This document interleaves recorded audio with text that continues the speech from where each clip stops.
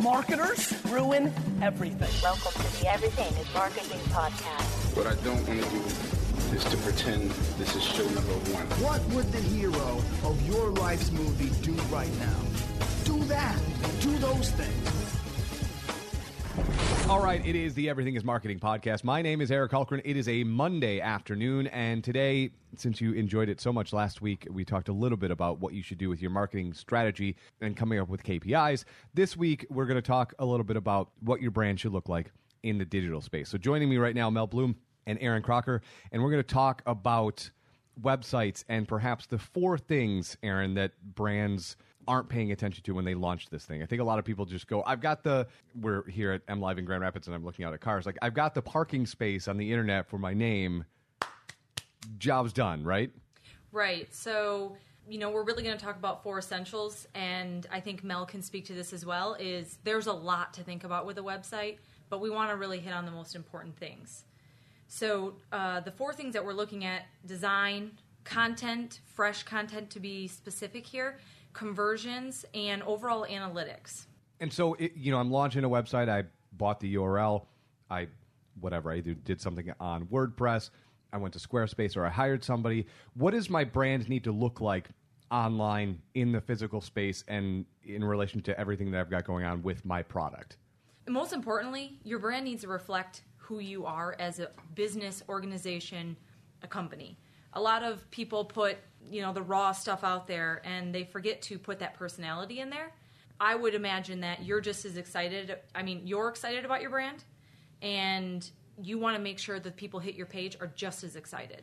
And it has to be as true as possible. You don't want to just say, we have great customer service and we're open 24/7. That doesn't matter anymore. You want to add some personality to it. You want to show the emotion of why you started that business and show it visually on a page where people are going to interact with that. Because if you're going to give an elevator speech to somebody who can't hear, you better learn the language. So, Mel, give me an example of something that would be emotionally charged that would reflect your brand. You can look at anything on Instagram. Some of the really good, MailChimp is one to follow. They have great imagery that really draws you in. You don't want to just go and spend $40 on a Shutterstock image because people know what a stock photography is anymore. So, to be fair, they know what stock photography is because the same 8 people in marketing use the same 8 stock photos. Correct. That's why. Yes. It's the same photo of a guy at a desk with his cell phone. That's why you shouldn't use stock photos. Yes, and you want to reflect the people that you want to come shop at your store, or the people that are reading your website. So if you're a bank and you have a lot of financial information and you want to be very factual, then express that in your website. But if you're going to be something fun and have a little bit of factual stuff, go to MLiveMediaGroup.com. You can see how we play with some fun and some factual. Well, and you guys spent the better part of a year kind of going through that process, which I think is another part, Aaron, that some brands don't understand, that this isn't a thing. To go back to my analogy a couple minutes ago, this isn't like just pulling up to a parking meter and typing in the code in Grand Rapids parking and being done with the website. There's testing that needs to go into this, and then retesting after the testing. Yes, and it just keeps going. One thing that I hear about a lot, see a lot, I can even feel when I go to websites is, okay, I got my domain, I have content on there, and I'm done.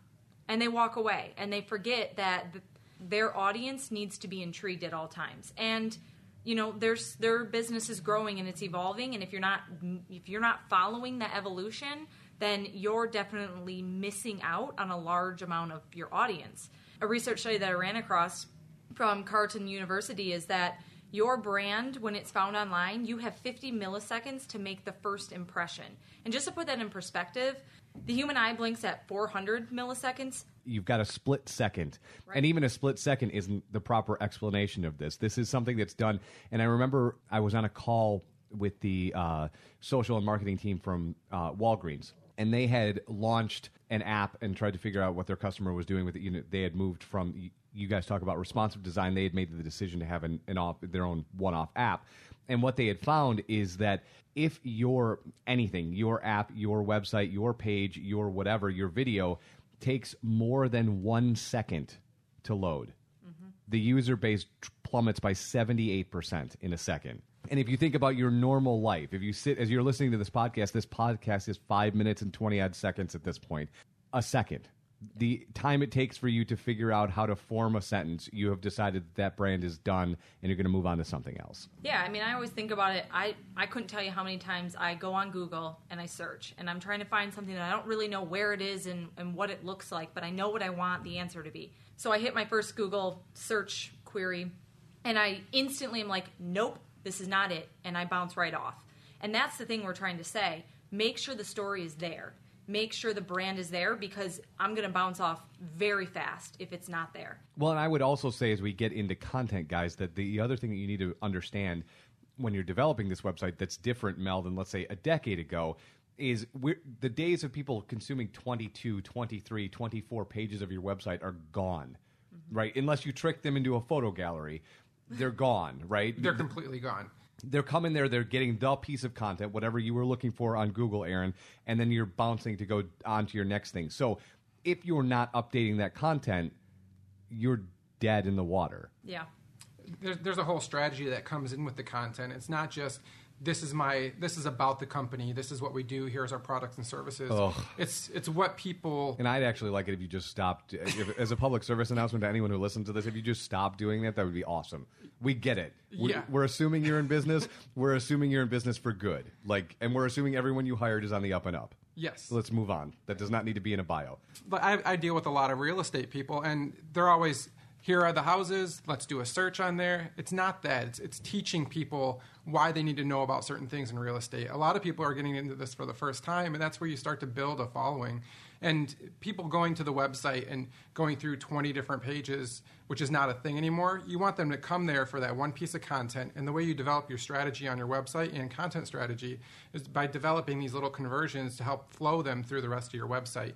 So that way they're digesting one piece of content, which then flows into the next, and then they're staying on your website the entire time, not going back to Bing, to Google, and then to Facebook, search. to Yes. Twitter, right.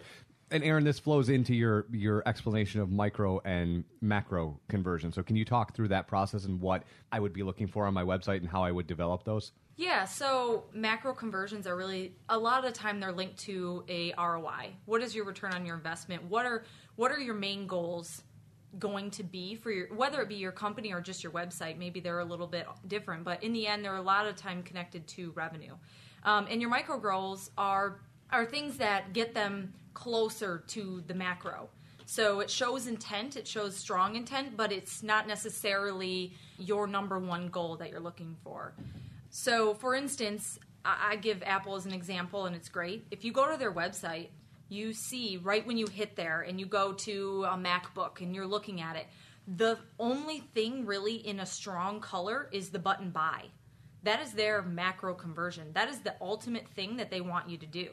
And beside that, they really point out for their micro conversions, maybe you're looking at specs and you're looking at what the tech looks like and a couple other things of that nature. And those get you closer to the purchase, the macro goal, but they're not the most important. And it's important to lay those out for your user to flow through your site. Is there a number, and I'm putting you on the spot a little bit for this, but is there a specific number of micro conversions to macro conversions, or is it just kind of in the secret sauce? I mean, when you use Apple, they live in this world of, the concept of parsimony, right? Like in science, it's the idea of Occam's razor, that the most simple answer is the one that you want to get to. Like, you don't need to fluff it up. You don't need to make it more complicated. What is the simplest way to explain this concept? And that's what we want to do. So when you go to Apple, you will see its tech specs is the micro conversion, and then buy this thing is the macro. Is there a science to the rest of the world that isn't run by Steve Jobs? No, I don't believe that there's a magic number for how many macro and micro conversions you need. So it wouldn't. So I guess the question behind the question is, it wouldn't be like a form fill.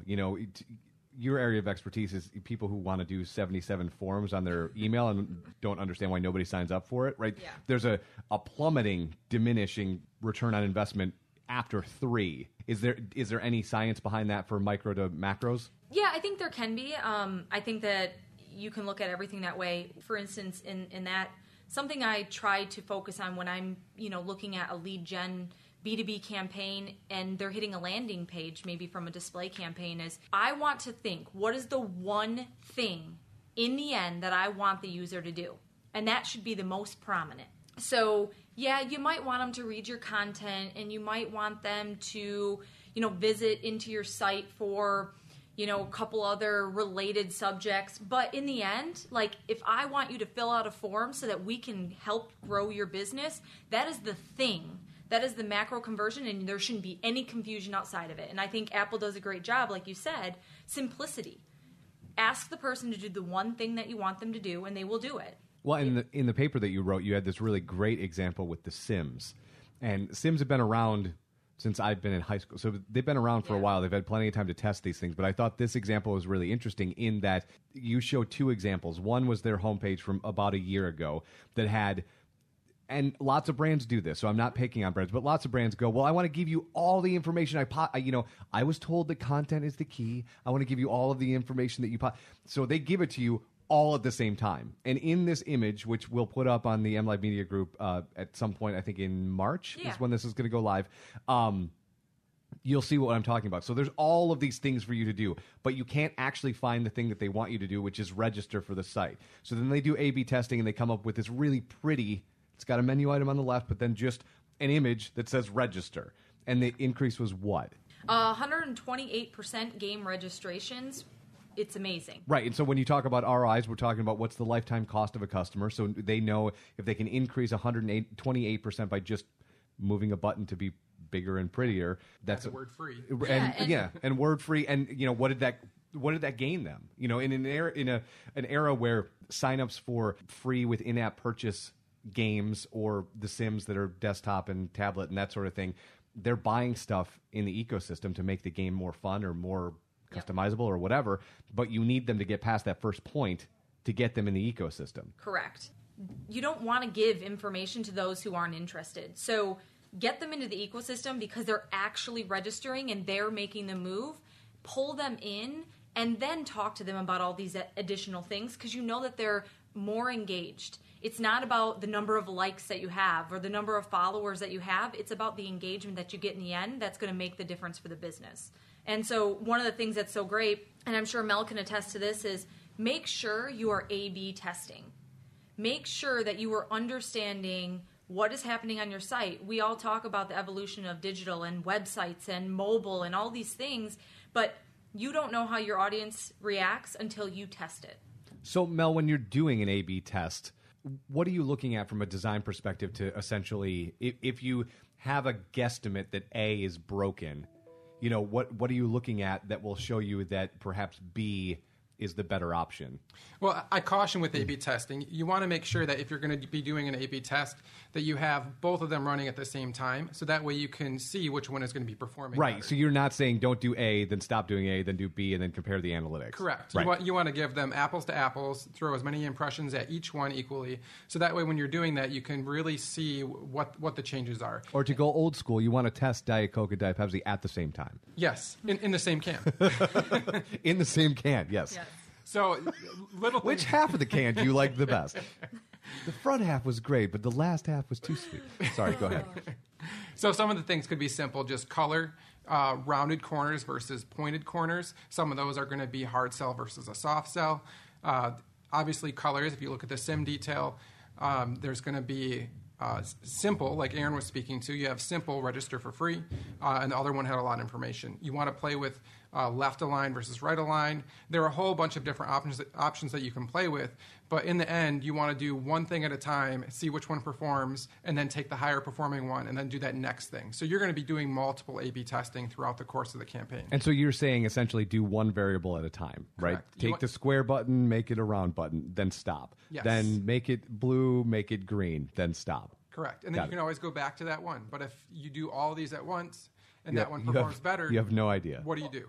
And I think another point to, Mel, what you're saying is there's so much that you can do. And it is overwhelming, right? You want to test all these different things, but ultimately you can only test one thing, rounded versus square, red versus green. So the biggest thing about testing is to figure out what your number one goal is and just choose what to test because you have a goal in mind. Because you could aimlessly pick anything You know, there's a billion things that we can test. Right, but I would imagine, though, Mel, when you look at this, you kind of know where you want to start with the test. You're not aimlessly picking square versus round, right? You kind of have a sense, and this leads me into a different question. You kind of had the sense that have been and continue to be leaning towards simpler design and easier understanding because they're not doing 24 pages. They're doing a page or action.